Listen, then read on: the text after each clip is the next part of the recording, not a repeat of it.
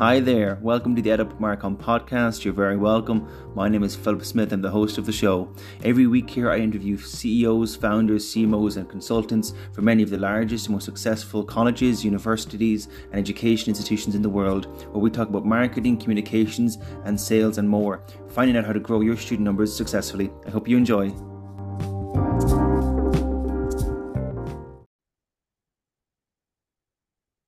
Hi, Dr. Abraham. Fantastic to have you on the Edit Markham podcast. Thanks for coming on. Hello there. Thank you very much for inviting me to your podcast, Philip. My name is Dr. Christopher Abraham, and I'm the CEO and head of the Dubai campus of Jain School of Global Management, an Australian business school, internationally ranked among the top 100, top 20, top 10, and more recently, number 7, Pan-Asia, for all the different programs that we run. I look after executive education and, of course, head the administrative responsibilities of the Dubai campus. Fantastic. Boy, what an Apart achievement. from being a professor. Yeah, and that as well. Excellent. And just give me a brief overview of your career in education. Well, we have a very interesting term in SPJ. We call ourselves pracademics or corporate professors. What that means is we are not your typical textbook professors. We come from the corporate world, the big bad world of business, if I may say so. Yeah. And over here, we have learned from the School of Hard Knocks. And what we teach, what we research, what we do as executive education is all part of that learning journey. So my career spanning 37 years, this is my 37th year. I've done lots of work in the real world, in the corporate world, as a strategy consultant, as a marketing professional, as a HR professional, and then also moved into academics, where we translate these experiences into real-world academic inputs. So whether it's research, whether it's consulting, whether it's executive education, it comes from that rich corporate experience over time. That's fantastic. I think that's really, really important then to put into education. And just tell me more about your role at the college. Okay, I have very interesting roles to play as the CEO and head of the campus. Being the administrative head, I have a team of people who are responsible for different activities, and they would run it on their own in terms of having the expertise to do so. So my primary role will be twofold. One is the front-facing role with institutions, government agencies, international partnerships, local partnerships. And the second role would be in terms of brand building by creating the right kind of synergies, being a global keynote speaker, TEDx speaker, and participating in various international forums. And the third role is my role as a consultant and as a professional in executive education, where I myself design and deliver solutions to corporates and programs for them. I think that's so important that the senior management of any university or college has such strong personal branding and does this kind of talks and raises awareness. I think that's fantastic. And just talk to me a bit more then about Jain School of Global Management and what makes it different. Let me start from the beginning. I had the rare privilege to be employee number 1 at Jain way back in 2004. I was part of the founding team. I used to head another business school, Asia's top business school, but then Jain requested me to join them. I joined them. I had the privilege of actually being a startup founding team member for Jain Global. It is from a historical context. We were, or we are still, one of India's top ranked business schools. But when we went global, our first destination was Dubai. Within a year and a half, we were invited by the Singapore government to set up a campus in Singapore. Then a few years later, we set up another campus in Sydney. And now as we speak, we have 5 international campuses: Dubai, Singapore, Sydney, Mumbai, and of course, London, UK. And as we speak, if all goes well, our next global campus would be in Silicon Valley. So we have been a global business school. That's one key differentiator. We are probably one of the first schools in the world to start this multi-country, multicultural, multi-campus program because conventionally business education would be done with multiple programs, single campus. But we, tilted that on its head and said, one program, multiple countries, multiple cultures. And it also is scientific because what we are actually preparing our students for is to become globally intelligent managers and leaders. Global intelligence, in my opinion, is one of the key skills for survival in the 21st century. You need to think like, act like, and feel like a global citizen. And that requires an understanding of different cultures, different nuances of behaviors, leadership styles, business practices, so on and so forth. So over the years, we have developed this at the master's level, at the MBA level, at the bachelor's undergraduate level, and even at the doctoral level. We also have a doctoral program where we have students from all over the world. So I think the key differentiator is this multi-campus learning experience. And also, we have realized that now the whole world is moving towards digital transformation. It's no longer a buzzword, it's a reality. So from AI to chat GPT to robotics to automation, all these are realities today. So what we have done is we have embedded business programs with ample, if not more, programs in data analytics and artificial intelligence, fintech, so on and so forth. So I think we are, again, probably one of a handful of schools in the world, business schools, that actually embed cutting-edge technology along with this multi-campus, multicultural experience. That's really, really interesting there. And there's a lot to go into there. I think that's really a really unique differentiator there, just in terms of being international, multi-campus. I know a lot of universities, colleges, they kind of move against that. That's very unique. And then also, of course, the focus on digital transformation. And I think that's also, I think, of unique value to your students. Absolutely. And I suppose, what are some of the key challenges you faced with the college and with trying to create effective marketing, sales, or just growth that you found so far? Yeah. Steve Jobs once said, it's the crazy ones who think who can change the world who actually do. So when you're crazy enough to come with disruptive ideas, initially people are going to say nay to it. They're not going to accept it, hands down. So we had a lot of challenges. Number one, in terms of people accepting that you could actually run an MBA program across three global cities, Dubai, Singapore, Sydney. And then the second challenge was more regulatory, because the educational environment in UAE is very different from the education regulatory environment in Singapore. And the same holds good for Australia. And more recently, when we started our London campus, they were very clear that it has to be a UK accredited program with, of course, strategic partnerships available with our Australian counterparts. So one was the mindset challenge from participants, from faculty. Faculty would think, what do you mean? You have a program that's running in 3 cities. So for them, it takes some time to assimilate the idea. The second one was a challenge from students who for them found it very novel and probably, why should we do that? Can't I do it in one city? So it took a lot of convincing and a lot of, let's say, communication before we could get that message out. But the bigger challenge was from the regulator's perspective, because you had to fulfill specific regulatory criteria across different countries. And again, I think, thank God, we were able to do it across these different regulatory requirements. So at both levels, I think it was quite interesting. And the third important one is, of course, parents buying into this idea, because initially you would say it's a touristy thing. Hey, my son's going to spend, or my daughter's going to spend a few months in Dubai, a few months in Singapore. Yeah. There's a whole lot of meat in that method in the madness. For example, 50 to 60% of learning in every city happens outside the classroom, because classroom learning you can do sitting anywhere. You don't even need to move anywhere. But the real learning happens when you are in Dubai. You're being immersed to the UAE, Middle Eastern culture, Middle Eastern practices, Middle Eastern economics, Middle Eastern geopolitics, so on and so forth.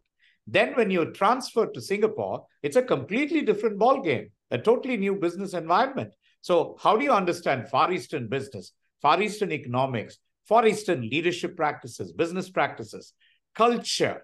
And then when you go to Sydney, it's a first world experience. So students get, and this is so fascinating. And neuroscience has an answer for it. Because the brain is initially resisting. It's saying, oh my God, I'm very comfortable where I am. And you're pulling me out of a comfort zone and putting me into a different environment. But the brain also knows it's a sink or swim scenario. And sink is not an option. So they will adapt and they will absorb and then imbibe the culture. Now, here's where the real thing gets exciting. Post the program, whether it's 1 year, whether it's 2 years, 4 years, depending on what program they do, the outcome happens at the neurobiological level. Now, here's a student who has completed 3 cities, cultural immersion, economic immersion, business immersion, and he or she is now pitted against another student who has finished in 1 city. It could be some of the world's best cities, but here's a student with multi-city, multicultural experience pitched against somebody with a single city, single country experience.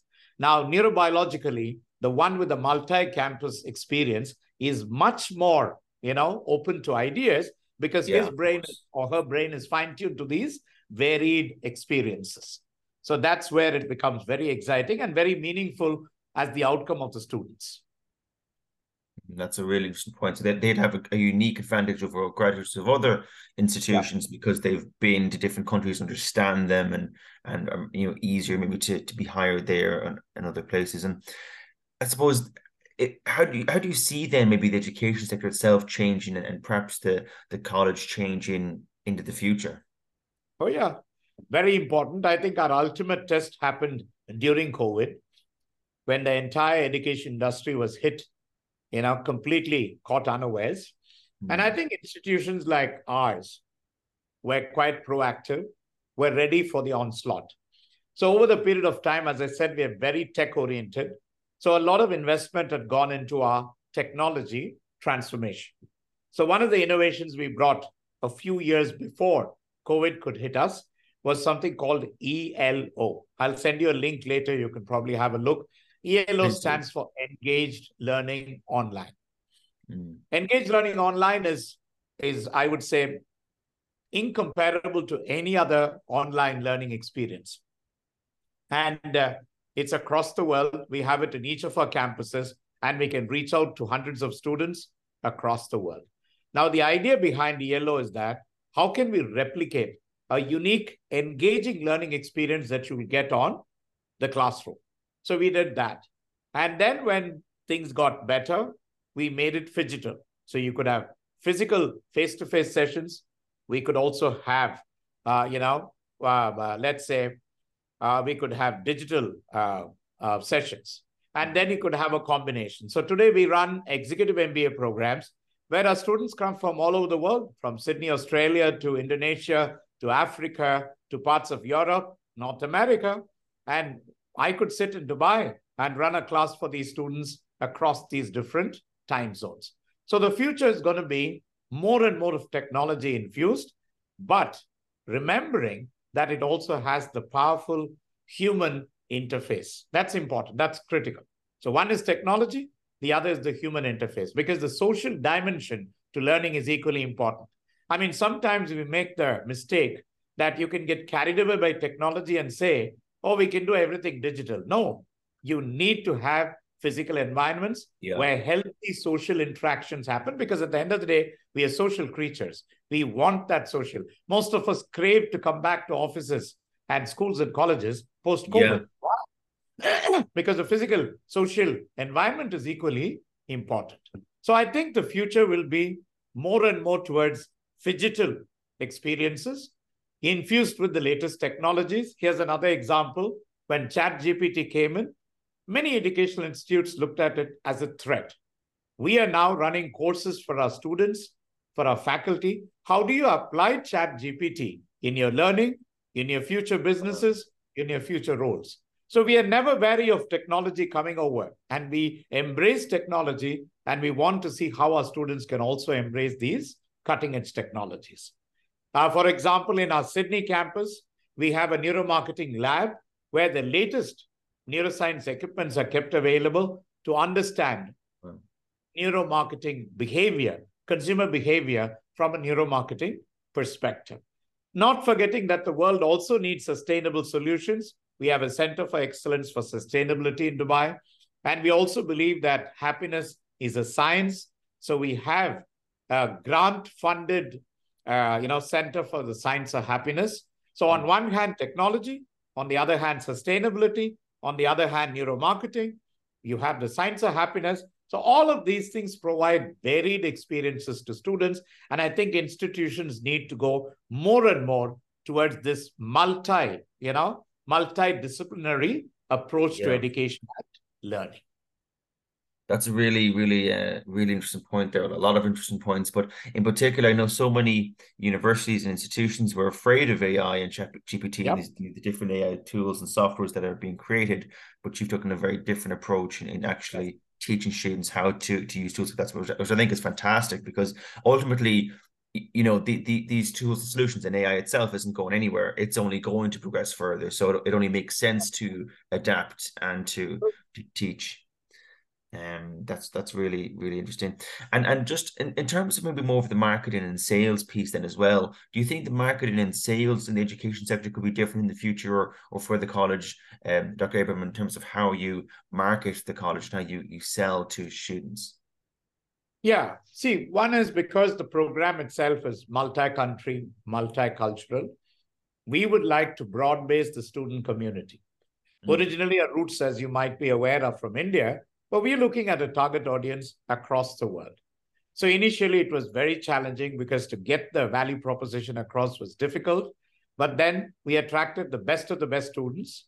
And once the best of the students were attracted, we offered them very attractive, almost 100% scholarships, so that their word of mouth, their performance after the program gets many more students. So that's how we've been able to enlarge the student population. I'll give you a more recent interesting example. When the London campus was started as the latest edition and we started enrolling, we told, in order to attract British students joining our London campus, we said, hey, we will give you at our cost an opportunity for you to spend a term in Singapore or a term in Dubai, and we'll take care of your travel costs. All you need to do is make up your mind, pack your bags, and move away from London to another city, or Sydney for that matter. And I think initiatives like these will send a very compelling, value proposition to the student. We had to see the results because it's going to happen from, the next 3 months onwards. But we've already put the good word around. So maybe we'll have a few students from London moving across to other campuses in order to study. And the same holds good for our Singapore, Sydney, and Dubai students. They have an opportunity to spend a term in London. So apart from studying here, they can also go to London for a term and come back. So I think increasingly we need to look at these kind of innovative ideas for which we can attract. Not easy, but as I said, we use digital media, we use neuromarketing techniques, we use different forums like conferences, media events in order to reach out to students. We have a lot of master classes, and it's not easy as well. Again, we have a very rigorous admissions process. So we have our students to reach out first, get the good word out, and then ensure that they join us in more ways than one. Fantastic. That I really like, and what you're trying to do there in terms of, the scholarships and getting students there, increasing the word of mouth. That's really fantastic. And I suppose just to wrap up then, Dr. Abraham, is there any kind of, key advice you'd give for successful growth for an education institution from your experience? For the institutions, my advice would be very simple. It might sound counterintuitive, but every academic institution should learn, unlearn, and relearn. And it's a continuous process. You learn what's relevant, what's appropriate, whether it's technology, whether it's new skills, whether it's new careers, whether it's new industries, the evolving world in a VUCA Bani context. And then unlearn, because what you've learned may be redundant and irrelevant in a few years from now. And then relearn. So I think it's a continuous process that we need to reinvent, reimagine, and make ourselves relevant. That would be my advice. That's a really great point to finish up on. Dr. Abraham, thank you so much for coming on the podcast. It was a real pleasure, and there was a lot of really great things that I learned from speaking with you, and I'm sure the listeners will as well. So thank you so much. My pleasure. Such an honor, and I hope many people benefit from this. Thank you very much for the opportunity. Thanks, Dr. Abraham.